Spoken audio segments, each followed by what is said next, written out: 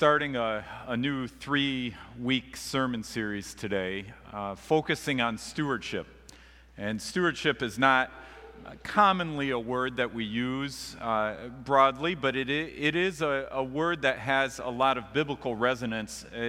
It really teaches us what our role is before God and in the world. And it's not as owners or possessors of the world, but it's as people who dwell within the world under the authority of God.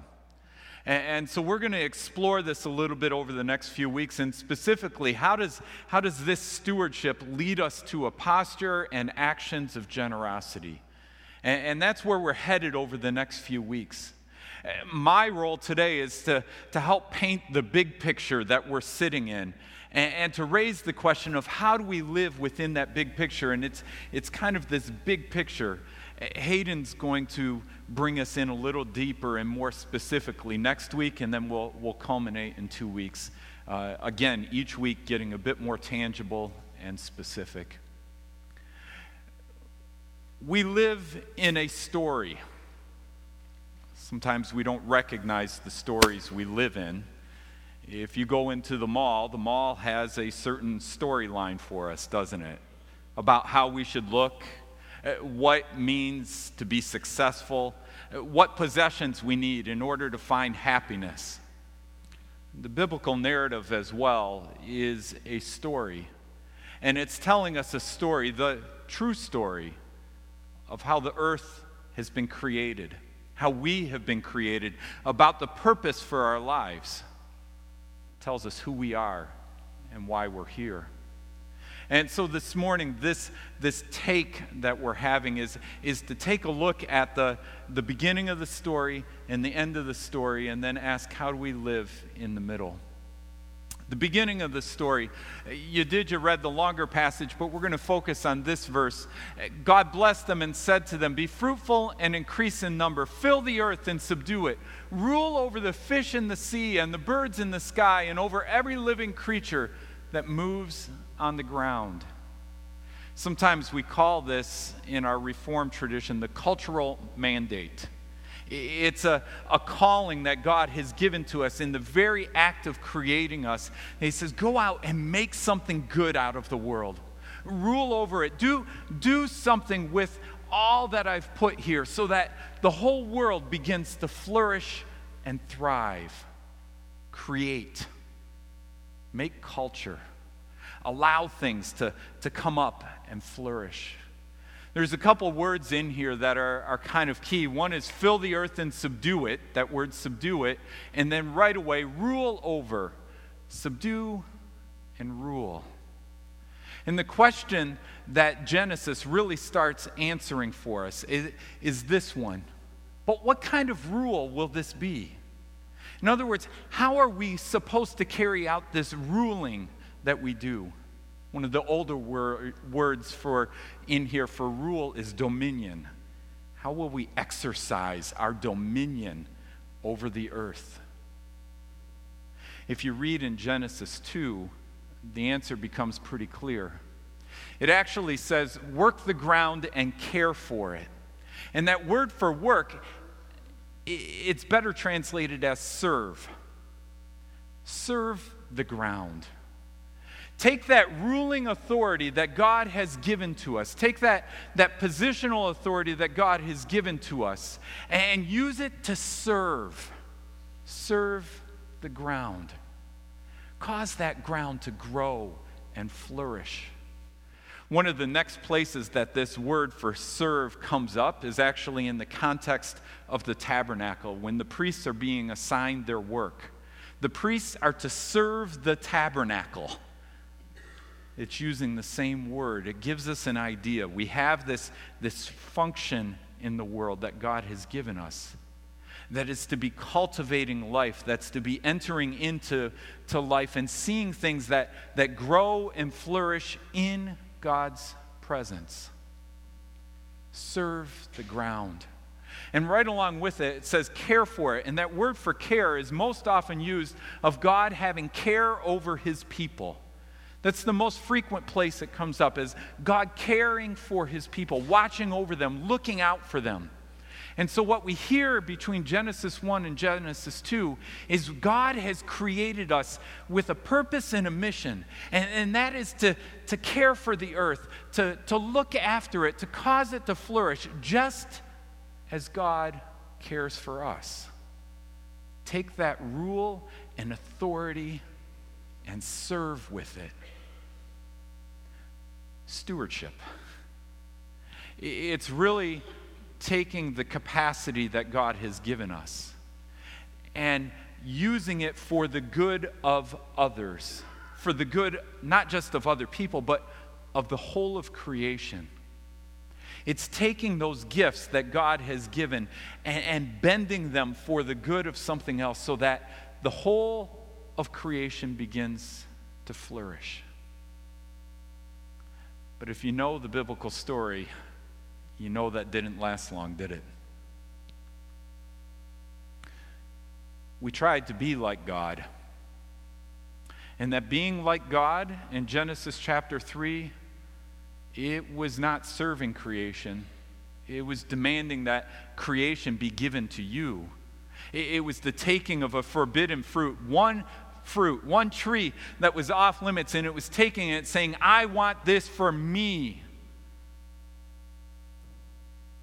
And that impulse to be like God, to say, I want for myself, ends up sending creation, ends up sending humanity on a death spiral. And I don't say that figuratively, it is literally because the children of Adam and Eve kill each other. It comes out in a worship environment and context where people are to be worshiping God and they turn against each other, and Cain kills Abel. Instead of cultivating life, instead of a flourishing in creation that we were called to do, Cain took the authority given to him, that power that was entrusted to him, and he used it to kill. If you read the stories that come after that, it's only a few generations before the whole earth is filled with violence, and everyone is doing right in their own eyes. In fact, the biblical narrative comes back to that again and again and again, where God gives a blessing to his people, and his people, upon receiving that blessing, take it and go, hey, thanks, God. And then they go and use it for their own ends.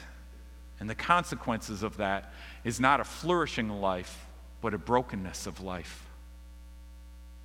If you read through the book of Judges, which comes after the people have been brought into the promised land, after the people of Israel have been given this whole land flowing with milk and honey and been assured of God's presence within them, there becomes a refrain. And that refrain is, and everybody did what was right in their own eyes. And they turned from the Lord and did what was evil. This becomes the story.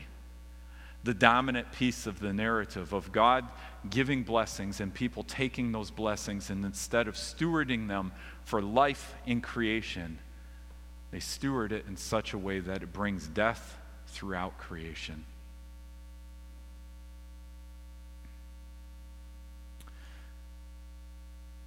To jump ahead, there comes a turning point in this story. Every good story has a turning point, right? There comes a turning point in this story, and God sends his son, Jesus Christ, to be part of his people, to dwell among the people, and to do what they couldn't do, to take that authority that he had been entrusted with, to take that authority and use it to serve and to bless, to care for, to look out for, to watch over. Philippians describes it this way, speaking about Jesus, who being in very nature God, did not consider equality with God something to be used to his own advantage. Do you see the contrast? Adam and Eve taking and desiring to be equal to God, wanting it for themselves, and as a result of chasing after something for themselves, ends up trying to be like God, but ends up bringing in death. And Jesus, who actually was equal with God, doesn't consider that equality to be something to be used to his own advantage. But he empties himself. He made himself nothing, taking the very nature of a servant. He serves. Being made in human likeness. In other words, doing what humans were supposed to do all along. He adopts that servant posture just as humanity was supposed to have from the very beginning. And he says, I'm going to be the human that the rest of you have failed to be. I'm going to be the steward that you failed to be. And being found in appearance as a man, he humbled himself by becoming obedient to death, even death on a cross. Instead of authority, he exercised vulnerability. Instead of power and control, he emptied himself and submitted to his Father's will for the good of all of us, even though it meant going into death. He emptied himself to serve, to care for us. And the result of all of that is the end of the story. I'm not going to read the whole passage, but I want to highlight several things that show up in that revelation, the end of the story that we're living in. And it's incredible. There's no temple. In other words, God's presence is no longer confined to a small space. God's presence is available for all, accessible to all. There's no more parameters about how and who can access God. God has made himself abundantly present. The nations walk by the light of God.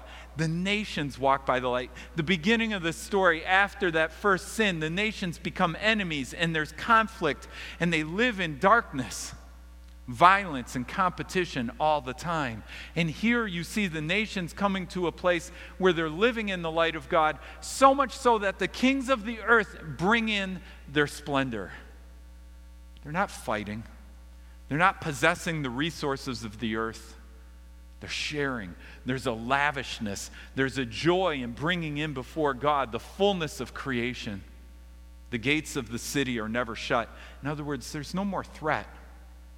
There's no more threat of violence. There's no more threat of war. There's no more threat of the immorality coming in. Nothing impure comes in. There's abundant life. You see this description of the tree of life being planted in the middle of the city by the river of life. And it's this overflowing picture.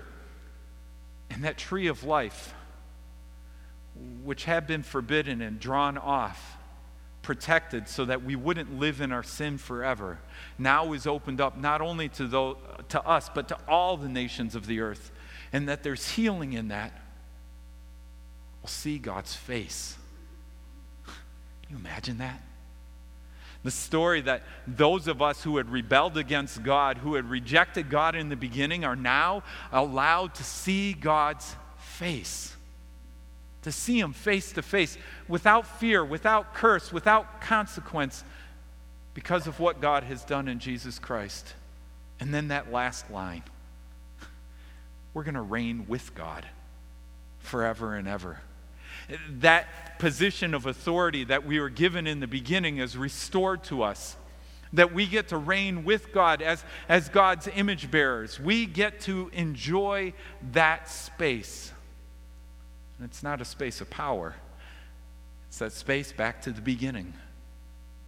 We are restored by God's grace so that we can serve.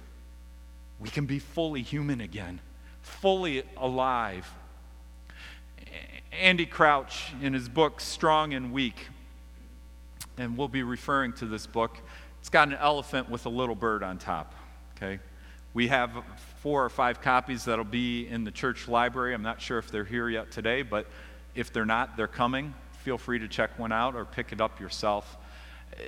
This is part of what Andy says.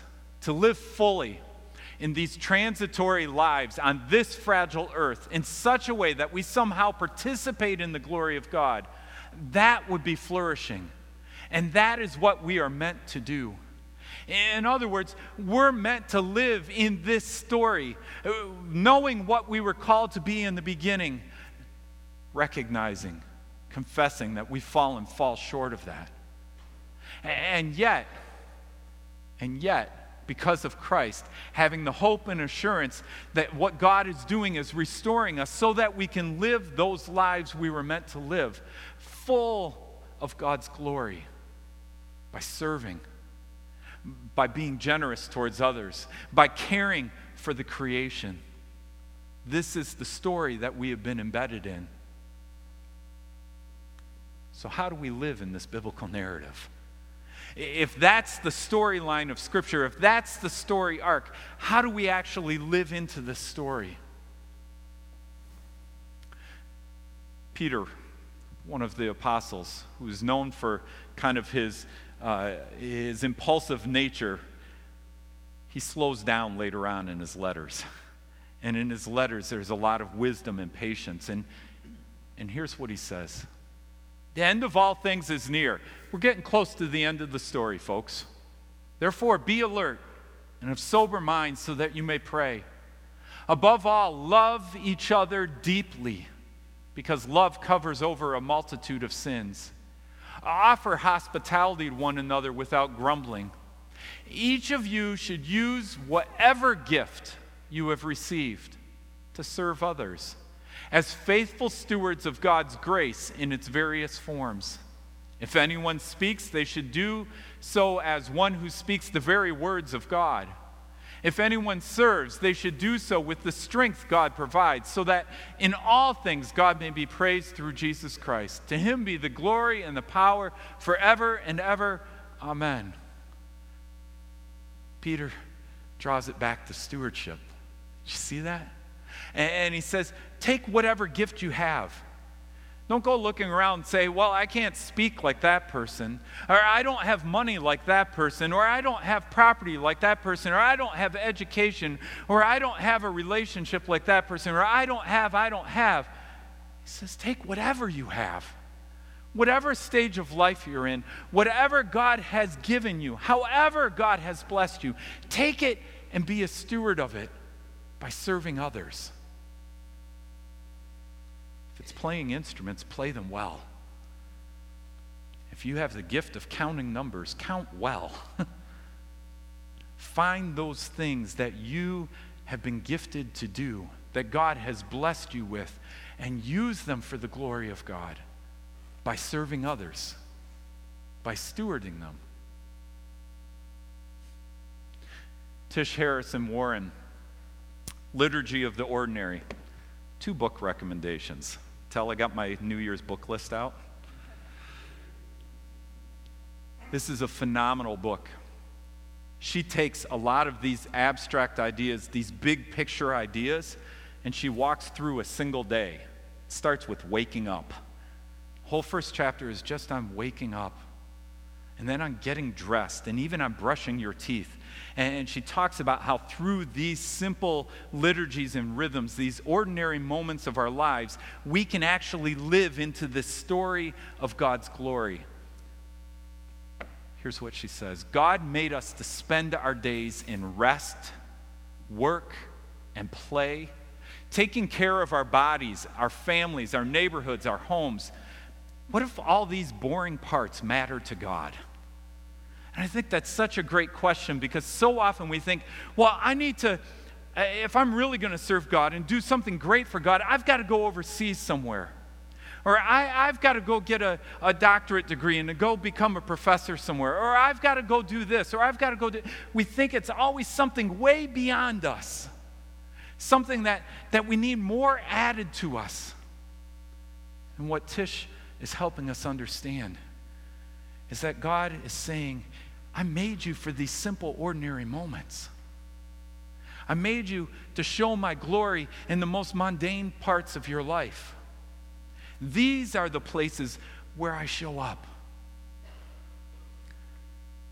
She reflects a bit on how we go from these stories of Jesus in the start of the Gospels, where we have his birth narrative and they flee to Egypt, and then we get the story today of his dedication at the temple. And then we hear at 12 years old, he somehow ditched his parents, or his parents lost him, and he was at the temple for a few days by himself. And then we hear nothing until he's 30 years old. Just these few brief moments. Most of Jesus' life, the God of the universe, the one who created everything, who's incarnate, most of his life is undocumented. No Instagram, no Facebook stories, none of that. We don't know what happened. He lived in those ordinary moments. Christ's ordinary years are part of our redemption story. Because of the incarnation and those long, unrecorded years of Jesus' life, our small, normal lives matter.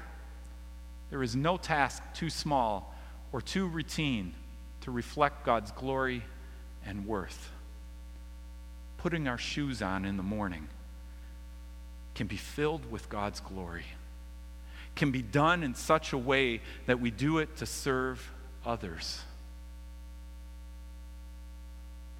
We are called not to the grand activities somewhere out there, but the glory of God shown through the stewardship of the square inches that God has placed us in, of the few seconds that God has chosen to give us life. How will we steward these moments? What will we do with these spaces? As Peter said, each of us should use whatever gift we have received to serve others as faithful stewards of God's grace in its various forms. That's when we're going to start experiencing the fullness of God's life in us. When we see that each and every moment, each and every relationship, each and every activity that we engage in can be full of the glory of God.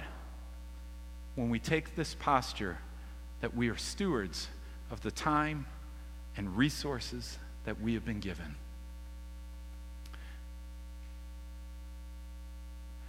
We are meant to flourish, not just to survive, but to thrive.